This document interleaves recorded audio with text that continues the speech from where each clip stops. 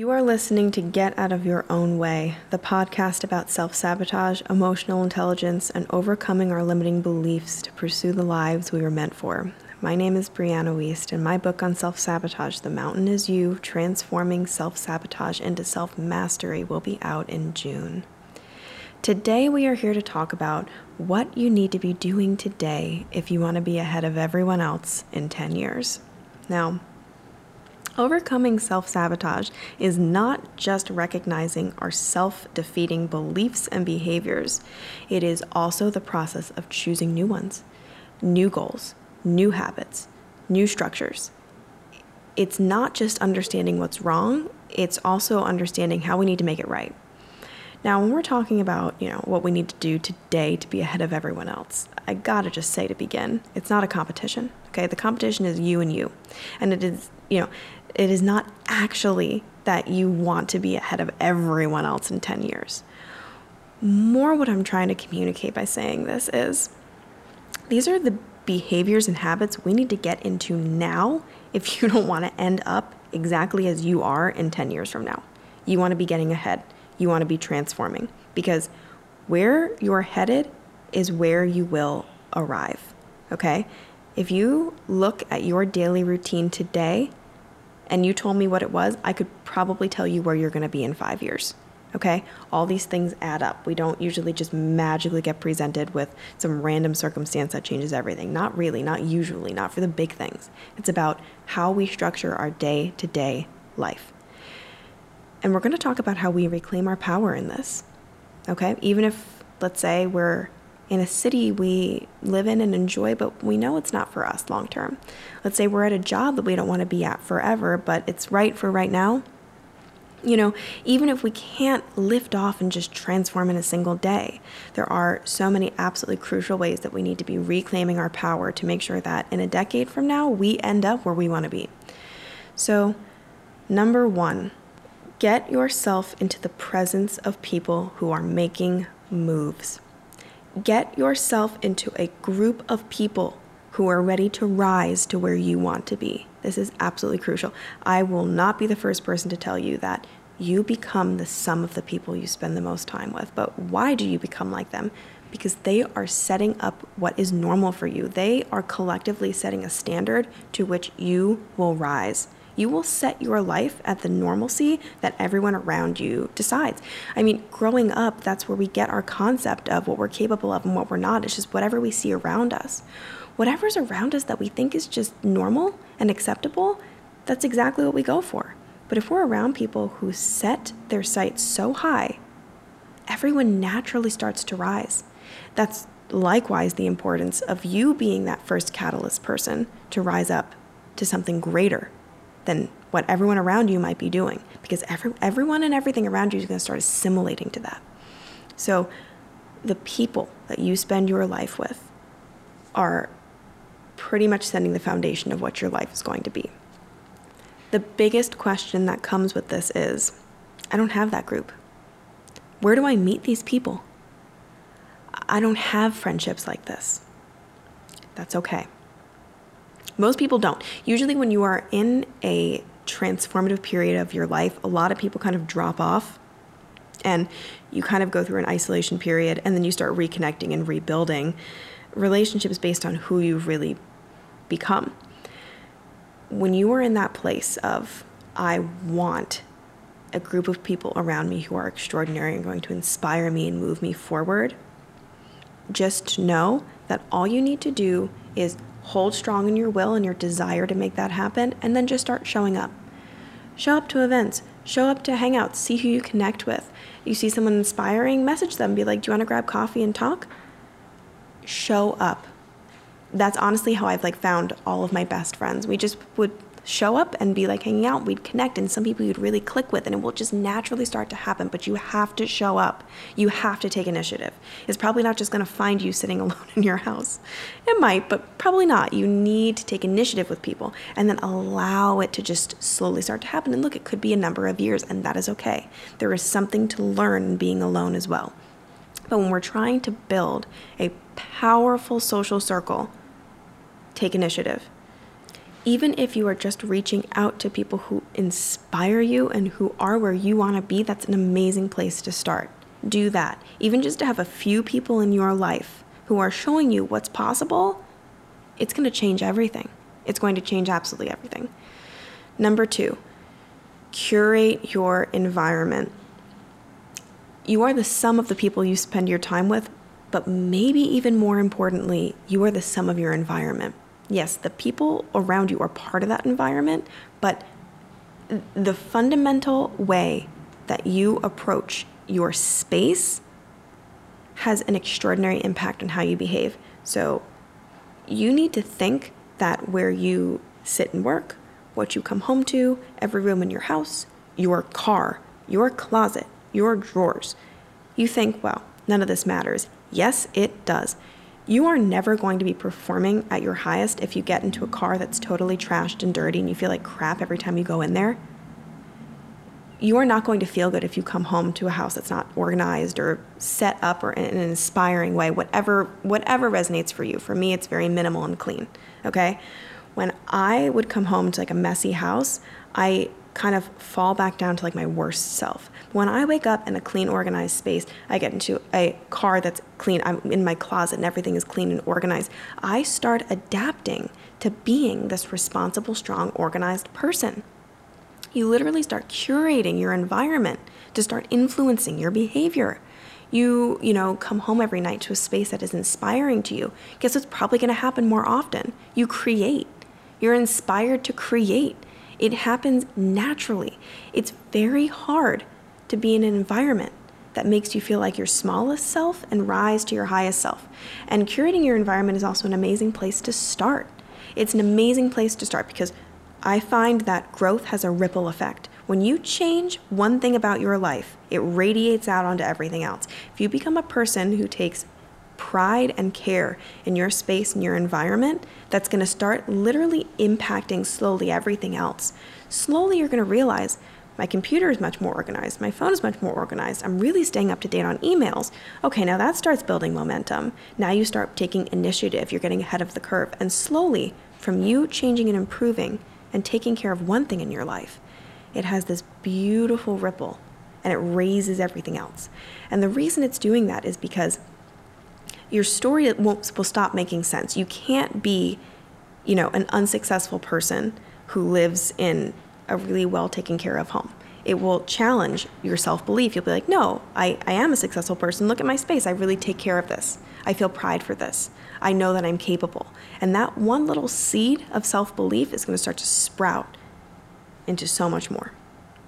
So, number 3, honor your doubt. Honor your doubt. And the sister to this is honor your discomfort. Now, doubt doesn't mean you are not on the right path. So doubt doesn't necessarily mean that what you're doing is wrong. Sometimes it can. Sometimes I would argue if you have too much doubt, it usually means don't. If you have too much doubt about a relationship, somewhere deep down, you know that's not it. If you have so much doubt about work that it's kind of stopping you from even doing it, it's probably not it. But if you have just a little doubt, in the point that you're kind of opening yourself up to just question, that is an incredible part of the growth process because you're actually opening up opportunities for you to see something differently or choose otherwise. Just open yourself up to asking the important questions. Is this the best career for me? Is this the best place for me to live? Or is this the best I could be spending my time? And when we're open to just doubting even just a little bit, we can start strategizing on how maybe to improve. I know for myself, so many times when I've just let a seed of doubt come in and been like, this doesn't quite make sense. I'm spending a lot of time on this, and I don't know if it's really, giving me anything back in return. In some cases, I was wrong. In a lot of cases, I was right. And there was a better way for me to approach it. Now, when you honor your discomfort, that is likewise you seeing that something needs to change and grow. Sometimes it's just your perception, sometimes it's your perspective, but most of the time it's your actions, it's your beliefs, and it's a combination of the two. When we honor our doubt and discomfort, we open up space in our lives to transform and grow. And most people won't even get to the point, because their egos are really in the way, to even kind of second guessing things. They just say, nope, this is what I'm doing. There is no other way. And then they get increasingly more stuck over time. So you're not broken or necessarily on the wrong path because you're having doubt or discomfort. All it means is that there's something in you that wants you to question, even just for a moment, just entertain the idea that could there be something better? Now, sometimes you might find, no, this is exactly where I was supposed to be. This was just who I was supposed to be working with. Things were just a little tough. Great. At least you know that now with certainty because you allowed yourself to explore it. So number 4, allow hard things to be hard. Just as much as we want to accept that life doesn't have to be about suffering, we also have to create space for hard things to be hard. So we need to allow ourselves to mourn when we are grieving. We need to let ourselves cry when we are sad. We need to let ourselves have a completely down day when we're having a down day. Fighting it and resisting it is not how we transform it, not even a little. Let's say we kind of hit a low. We're having a really bad day and emotionally we're feeling totally drained and just really, really miserable. You might really need to take a day just to get your feelings out. A few ways that I like to do this is I like to junk journal. So I have a journal where I just write down all my crazy unproductive thoughts, just whatever comes to mind. I just journal it all out. And I got to tell you something, it changes the entire course of my day because I just got it out. Now, some people talk to a therapist or a trusted friend about something like that. Now, some people like to exercise. Some people like to get it out in many different ways. All that really matters is that you find a way to express your emotions. So instead of saying to yourself, I'm suffering right now and I'm always going to be suffering, we can say, I'm suffering and this is really painful and I'm going to let myself feel this, but I know that I will not suffer like this forever and I'm going to take actions from here on out to ensure that I live a more productive, stable, and healthy life. Acknowledging how we feel and then choosing to change it, they go together. We can't even really change it if we're still in total denial about how hard things are or how unhappy we are. When we start suppressing emotions, they start running our lives. When we suppress emotions, they don't go away. They get embedded in our bodies and they start controlling our everyday life. Absolutely everyone needs a healthy outlet to get their feelings out. Figure it out young because you want to show up in a decade from now emotionally healthy and strong. And it doesn't look the way you think it might because emotionally healthy people cry, they express their anger, they let it out in productive, healthy, and appropriate ways so that it's not so suppressed that it starts coming out in completely inappropriate ways. We're projecting it, taking it out on people who don't deserve it. We're blowing up over nothing. None of that's what's really wrong. But it starts by opening space to feel what we genuinely feel. Allow the hard things to be hard. Number 5, soul search. So cheesy, so typical, so important. If you are in your 20s and you have not read Meg Jay's book, The Defining Decade, you need to get it now. That book absolutely changed my life. And basically her essential thesis is your 30s are not the new 20s because what happens in your 20s lays a foundation for the rest of your life. Now, it does not mean that you can't make change throughout the course of your life. Of course you can, but it gets harder. It gets harder. The facts are, when you are young, some of the most permanent details about your life are being decided.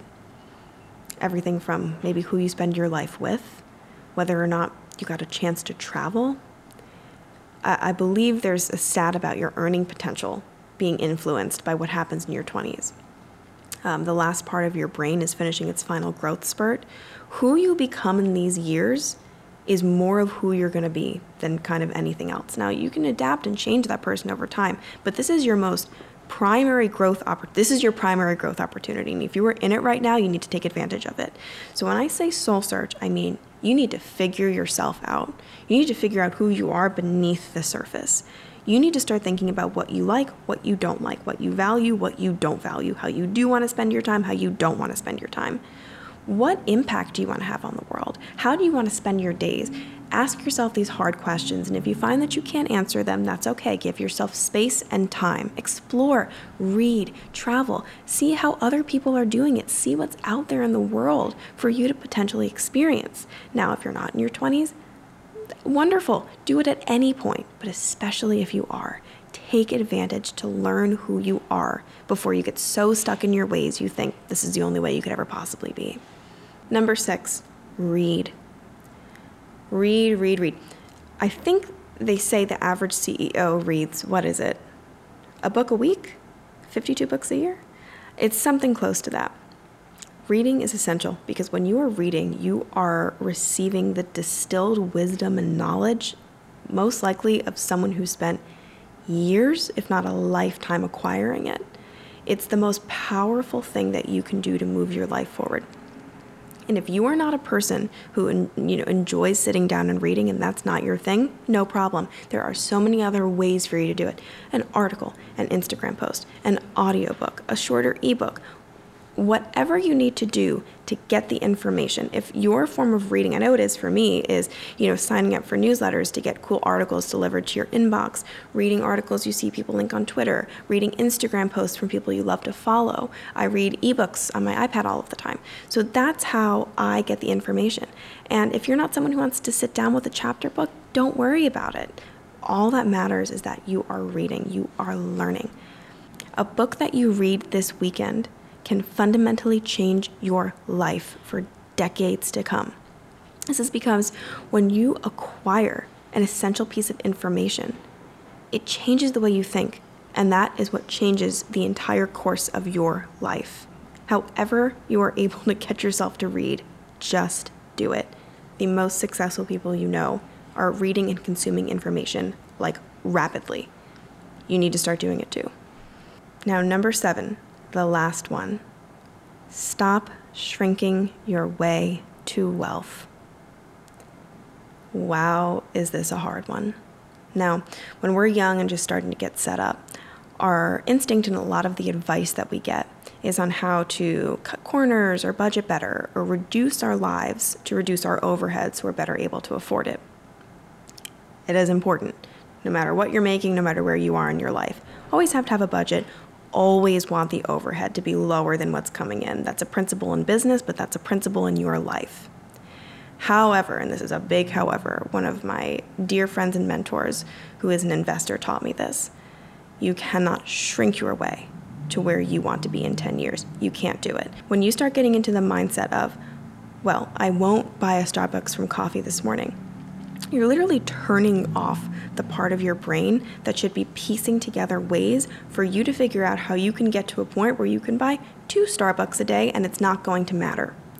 Because the honest truth is, robbing yourself of these little conveniences and joys, would they save you some money each month?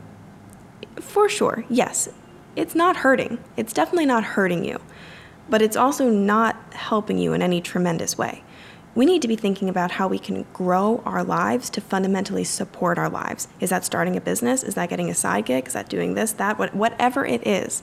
How can I invest? How can I create more income streams? The average millionaire is 7.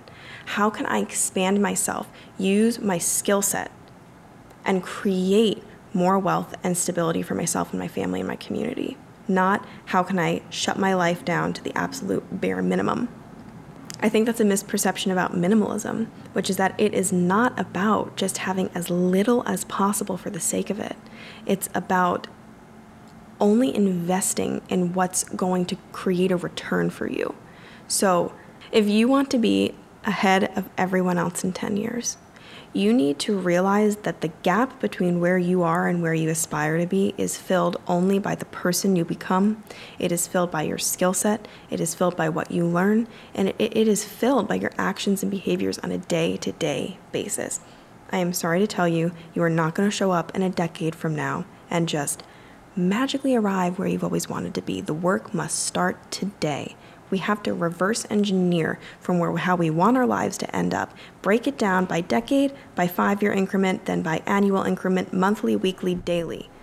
What do I need to be doing on a daily basis to add up to where I want to be?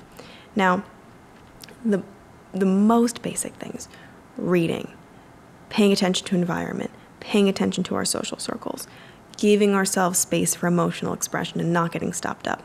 That's all important, but it's also non-specific. And so in your life particularly, you need to be thinking and seeing what you as an individual want, where you need to grow, what you need to work on. I said at the beginning, and I'll wrap up with it again, it's not really about being ahead of everyone else in 10 years, but it's about being where you want to be and far, far, far more ahead than where you are right now.